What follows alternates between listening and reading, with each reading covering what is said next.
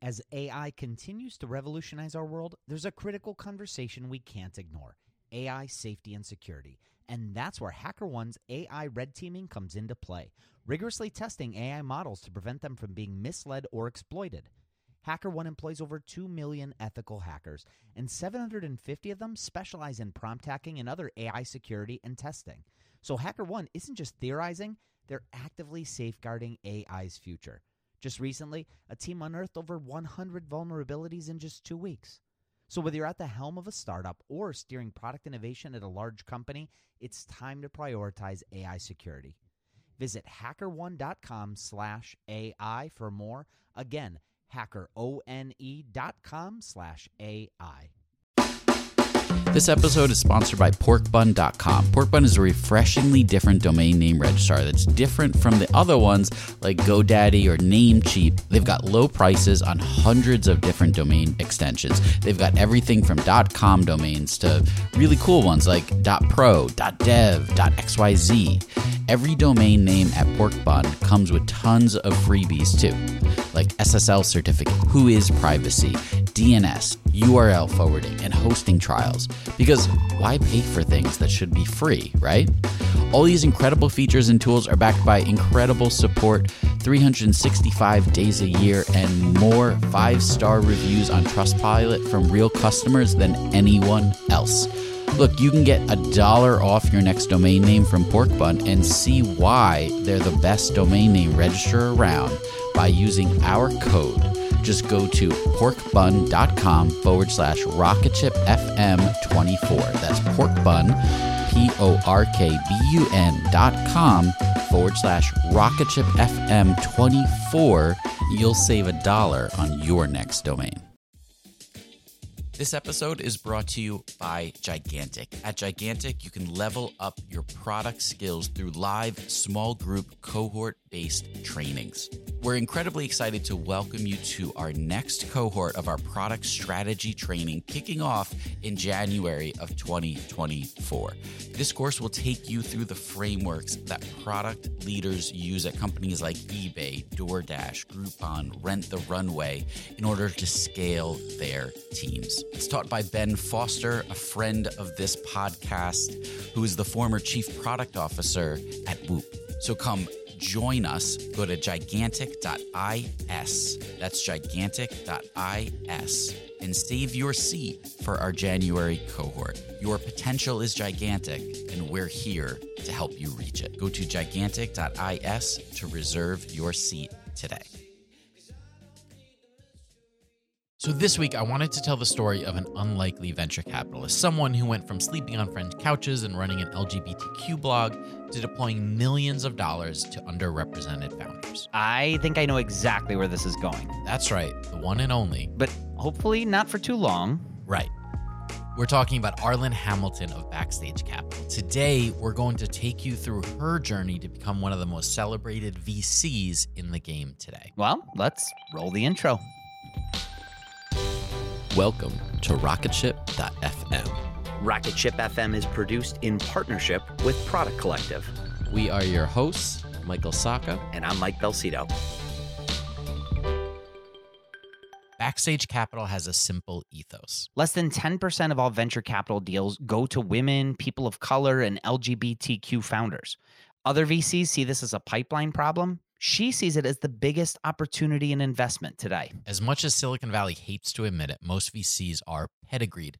A prestigious degree, a proven track record, and personal connections to power brokers are at least as important as a great idea. Scrappy unknowns are definitely the exception, not the rule. A writer's analysis of 88 Silicon Valley companies that received Series A funding from one of the top 5 Valley venture firms in 2011, 2012, or the first half of 2013 shows that 70 were founded by people who hailed from what could be described as the traditional Silicon Valley cohort. This means the founders had held a senior position at a big technology firm, worked at a well-connected smaller one, started a successful company already, or attended one of 3 universities: Stanford, Harvard, or MIT. Ben Horowitz of Andreessen Horowitz, arguably the most well-known VC firm in Silicon Valley, once said, "I don't really think that a kid coming out of Harvard or MIT is actually well-connected."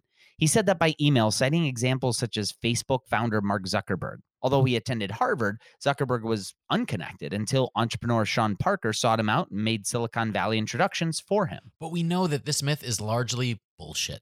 It's the same tired trope of we just hire the best person for the job, and we magically end up with executive teams and boardrooms that are, well, less than diverse. Yeah, you might say they're monochromatic, but Arlen, she wants to change this. And I bet she has the pedigree to walk into any boardroom to back it up. Not exactly. My past work has included publishing a print magazine, working on tour with everyone from, garage bands from Norway to, Tony Braxton, Jason Derulo, in stadiums. So that's kind of, a tiny part of my background. I also, for a long time, a few years, ran a website called Your Daily Lesbian Moment, which was 50,000 women and I say gay women and gay adjacent women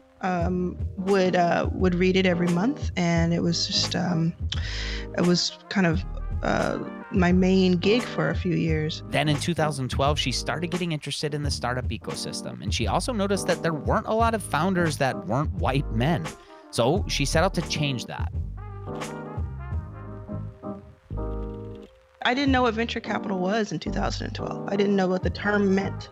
But I had always had an entrepreneurial mind, I guess, and I've always felt like a real connection to people who take their destiny into their own hands and who build something where no one else sees it. They see it. It's a vision for them, and they walk towards that, and that's exactly what we did. And so if you think about it, we're a startup. Our product is capital. Our customers are our founders. Now, this was a tough time for Arlen. Raising this money wasn't easy. She didn't have a good relationship with money. In an interview with Money.com, she said, "It made my mom cry all the time. It kept me from eating sometimes. Money's unreliable. It can be devastating." She goes on to say, "I hate it, so I need to tame it. I need to have power over it." During this time, Hamilton taught herself about investing, practicing concepts on a whiteboard in her bedroom. She voraciously read through every single blog or book she could find. She watched hundreds of hours of video on YouTube. Books like Venture Deals by Brad Feld and Jason Mendelsohn were incredibly impactful on her. She said that they became sort of her professors at this 4-year college that she created for herself. When Hamilton felt she had learned everything that she could on her own, she set her sights on attending a 2-week pilot course at Stanford University, organized by early stage venture fund and seed accelerator 500 Startups. Still, she had no way to afford the tuition, fees, or travel associated with taking the course. She was living with her mom, and at one point in time, she remembers looking in her bank account and seeing just $12. That, she said, was even a good day. A positive bank account was rare. To cover the cost of taking the course at Stanford, Hamilton spoke out on social media and was nominated for a scholarship. Her vocal presence on Twitter caught the attention of people like Twitter, Uber, and Instagram investor Chris Sacca, who helped her raise the rest of the funds she needed to get to California. At Stanford, she'd met classmates and mentors who were millionaires and returned each night to an Airbnb, unable to afford dinner. For months following that Stanford course, Hamilton stayed in San Francisco. Her savings dried up pretty quickly, and when it did, she slept at the airport. Her mom would send her $10 at a time when she could afford it. This was both an exciting time for her, but an incredibly dark time. When I talked to her a couple years ago, she didn't really want to share much about it. I don't want it to seem like every Black person who's trying to do something in tech is down and out. I just, what I mean? But more recently, she shared more about her determination during this time. And here's a clip from CNBC where she does go into this. I just didn't have anywhere to go. But I was on a mission. I knew that I needed to start this fund. I didn't want to sleep on the ground outside, so I thought about it and I said, well, the airport is indoors. There are a lot of people there, so it's safer, and there's food around, so I can figure that out. It was not easy.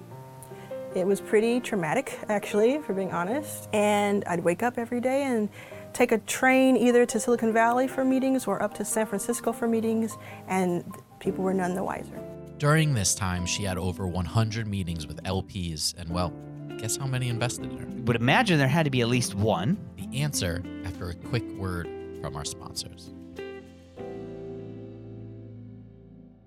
When Rainn Wilson realized he had a special gift for talking people to sleep, he had two choices: construct a massive speaker that would blast his voice to every person in the country, or invent a talking pillow. AT&T Business eventually talked him into the pillow thing. And, backed by a reliable network, the only network with built-in security controls, Sleep with Rainn was a hit. Take your ideas to the moon and beyond at business.att.com. That's business.att.com.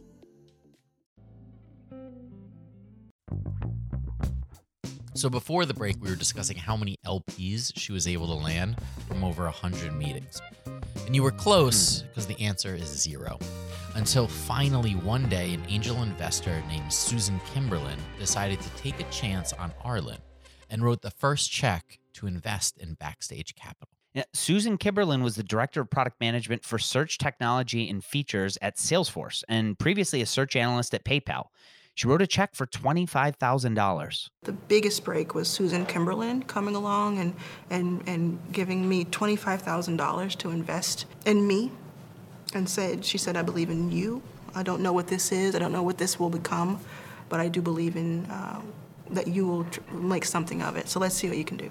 So after Susan Kimberlin wrote a check for $25,000, other investors came to the table as well. I think that they were already paying attention, and that's why they were the ones to say yes. So like Andreessen, just as a fund, they're definitely more diverse. Their founders are more diverse than the average.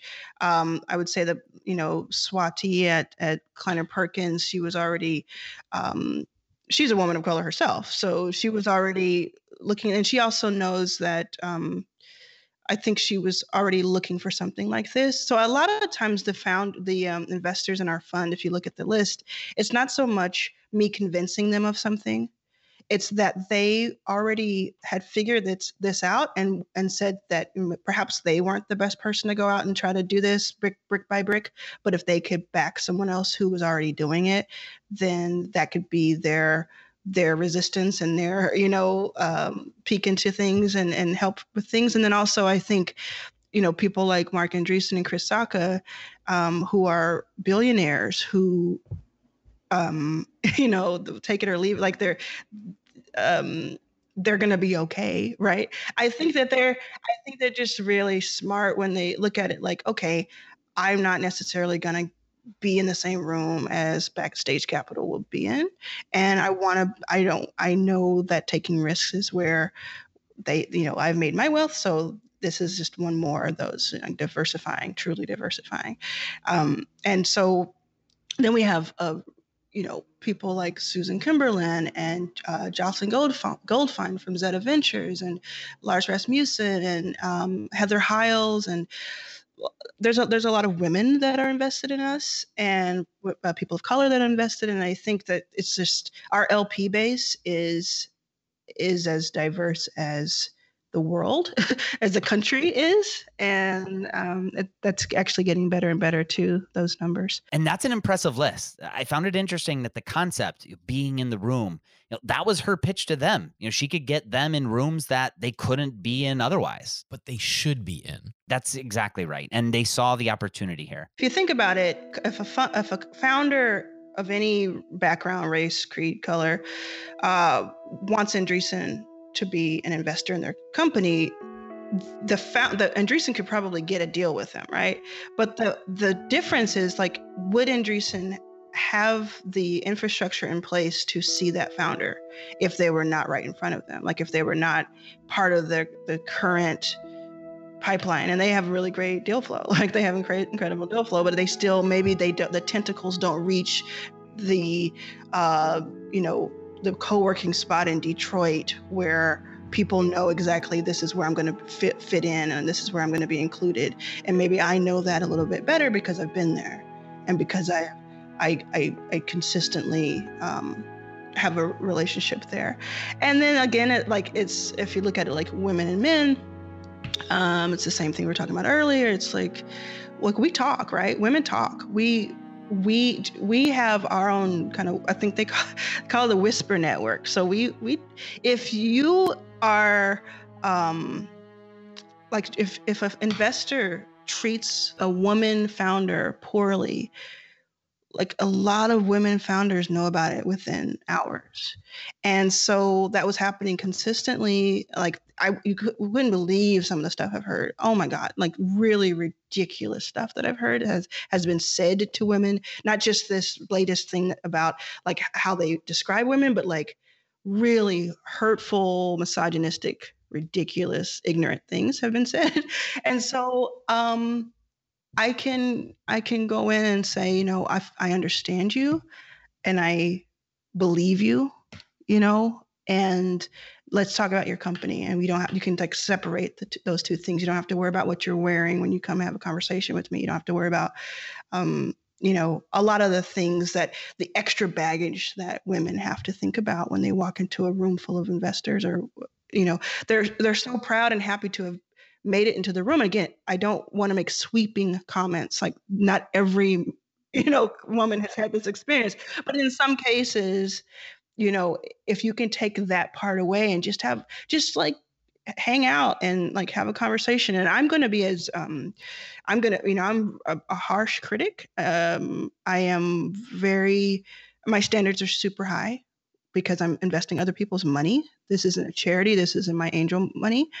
So I have to say, are part of the 3% that gets invested in? And the argument against these founders, the ones that don't have the right pedigree, is that they're always a risk to invest in. Yeah, that's right. They don't fit the pattern of a successful founder. But slowly, very slowly, it appears that the VC community is starting to look outside of their pattern matching, and they're looking to get into these rooms that they're not in today, mainly because of their own bias. But Arlan doesn't see these people as a risk, right? She actually sees herself in them. She sees the grit, the determination. I mean, it's all relative, right? I mean, I'm certainly not going to say that some person's life is better or worse than mine. I'm not going to say like try to live in their shoes. I'm just saying that like when I look at it overall, if drive, determination, resilience, unwavering dedication to what it is you're working on is what it takes to win in Silicon Valley and the location and the state of mind, then I think that there are a lot of people who have an edge there, because they have had to. That is not something new to them. That is not something they were taught in school and learned about in books. It is something that was baked into their lives from a very early point. Like if you think about just women in general, I had someone recently tell me that he felt that women were treated equally in America, and I just wondered what country he was in. If you think about that, like so my answer to him, we were having coffee and he said that, and he was being very sincere, and he wondered why I was focused on investing in women. Why did they need a leg up or whatever? And I said, you know, on my Lyft ride from where I'm staying in Brooklyn to where I am in New York, I was reminded that I was a woman like 3 times in a negative way. You know, like we have to, you know, underrepresented people, women, people of color, LGBT, so on and so forth. Just getting out the house, like walking down the street, we are strong. We have to be stronger. You know, we have to be more resilient in that way. So we're just being kind of groomed to be these superhuman founders, and yeah, just to exist. I mean, it's not like I don't want to lump every single woman together and every single person of color. We all have our separate, individual, unique situations, lives, backgrounds, skills. But I think, you know, when I talk to people in groups and we discuss our lives, there's a thread that goes through them, and it goes through the founders that Backstage invests in. And it's this always having to be a little bit quote unquote better in the room to just be seen as almost equal. There was an interesting exchange from a Bloomberg interview Arlan did in July of last year, 2019, about whether she worries that she's just checking a box. A diversity box, I'd assume? Yeah, exactly. Here's the clip. Do you ever worry that you're just checking a box for some of these people? Oh, I don't worry that I am. I know that I am in some cases. It doesn't bother me though. Why not? Because there's some money that I don't take. and I have turned down, and I won't take. And I have, conviction around that. Whose money have you turned down? I've turned down money that was associated with Peter Thiel in the same month that he doubled down on his investment and donation to Trump. And it wasn't an easy decision because Wasn't it like $250,000? Yeah, it was that. But that was it was a complex decision, but an easy one is how I say it. Because of her mission and because she's Black, a woman, and LGBTQ, these decisions are amplified publicly. She doesn't have the luxury of taking money from people like Peter Thiel, who are known to both back Trump and now mass surveillance and policing technology Clearview, which is founded by known white nationalists. I mean, when you have to release a statement about no longer being a white nationalist, I mean... Seriously. And sorry, I got us off track here. That's okay. The point was, the standards are different. So, just where is Backstage Capital today? That story after a quick word from our sponsors.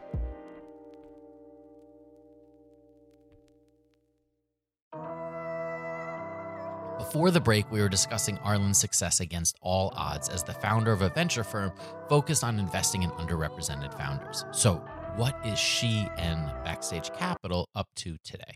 Well, Backstage Capital recently launched a 3-month accelerator designed to give underrepresented founders the support that they need to reach their next critical milestone. Here's Arlen from that same Bloomberg interview in 2019. We have an accelerator, and we're excited about that. It's been a year in the making. 24 companies in 4 cities across the country and in London. So Los Angeles, Detroit, Philadelphia, and London.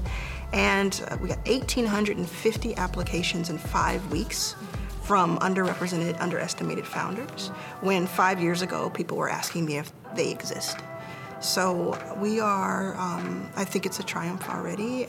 We're focusing on... They also had a $36 million fund that they were raising specifically for Black women founders, but they had to put it on hold while priorities shifted internally. Yeah, because they also have this Backstage Studio, which is an incubator model, and it appears to be sort of similar to Peter Pham's Science Inc. So what about the company she invested in? Are they proving her hypothesis? A good example of a company that may not have been seen if it weren't for Backstage is Curl Mix. They do hair products for women and men who have curly hair. That's amazing. Well, we're definitely going to be keeping tabs on Arlen and Backstage Capital's development for sure. So next week, we're going to tell the story of Walker & Company. Yes, the company behind brands like Bevel and Form. And we'll hear about it next week here at rocketship.fm. Thanks so much for listening to Rocketship.fm. Rocketship FM now has a premium ad-free feed. All you have to do is go to glow.fm/rocketship and subscribe. It helps support the show, and it gives you an ad-free experience. You actually get an exclusive feed that you can listen to on iTunes or wherever you listen to your podcasts. Yeah, and Rocketship FM is produced in partnership with Product Collective, which is a community for software product people. Product Collective is also the home of Industry, the Product Conference, Industry Virtual Workshops, and one of the largest Slack groups for product people anywhere. And we're also on the Podglomerate Network, so a huge thanks to Podglomerate. You can listen to all the Podglomerate shows at thepodglomerate.com. We'll see you here next week on Rocketship.fm.